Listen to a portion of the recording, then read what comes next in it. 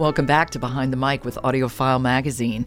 I'm Jo Reed. Emily Connolly of AudioFile Magazine is with me this week, and it certainly has been a week of interesting suggestions so far, Emily. I always love to find new audiobooks to share. And you succeed. Today is a new children's audiobook called King and the Dragonflies by Kacen Callender and narrated by Ron Butler. Okay, tell me about King and the Dragonflies. Yes, so this is an Earphones Award winner for good reason. It's a fairly heartbreaking audiobook, but as our reviewer Emily said, Ron Butler's narration really mirrors the bittersweet but hopeful tone of the novel. And it's about King, who's a Black 12-year-old living in Louisiana, who's coping with the death of his older brother, Khalid, just 3 months ago, who had died from a sudden heart attack as a 16-year-old. Oh, my God. Yeah, it's a rough story. And he and his parents are all grieving in different ways. King obviously really misses his big brother. They shared a room and all these late-night conversations that King wrote down in his journal to remember. And now King goes every day after school to visit a bayou full of dragonflies because he's convinced that his brother became a dragonfly. Why? One of their things that they talked about while Khalid was half asleep or dreaming was reincarnation, and he had a dragonfly land on him during a service, and he had come up with this idea that maybe his brother has become reincarnated as a dragonfly. So he keeps going back and searching for him there as a way to have a connection. So we can actually hear a little bit of a clip from the beginning of the audiobook where King's in the bayou watching the dragonflies. Okay, this is King and the Dragonflies by Kacen Callender, read by Ron Butler, and it's an Earphones Award winner.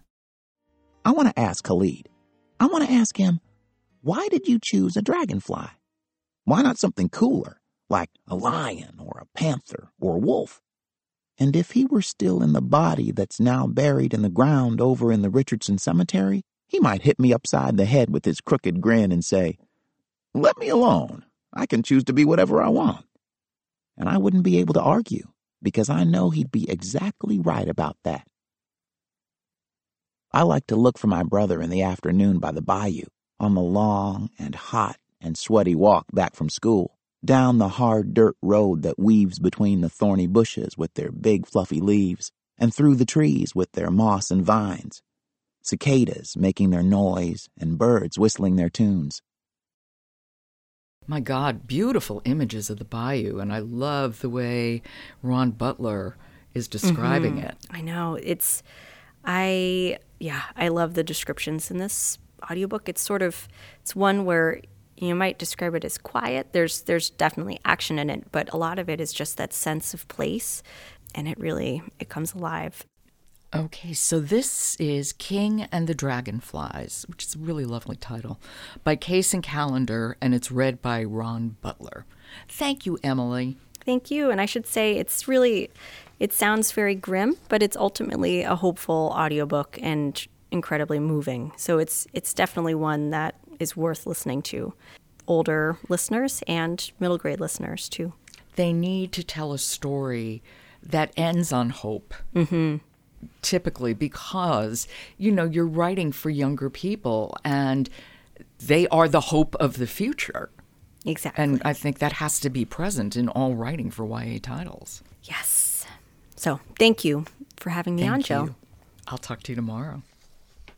Behind the Mic is supported by Oasis Audio, publisher of Julina Petershine's How the Light Gets In, winner of a 2020 Audio Award.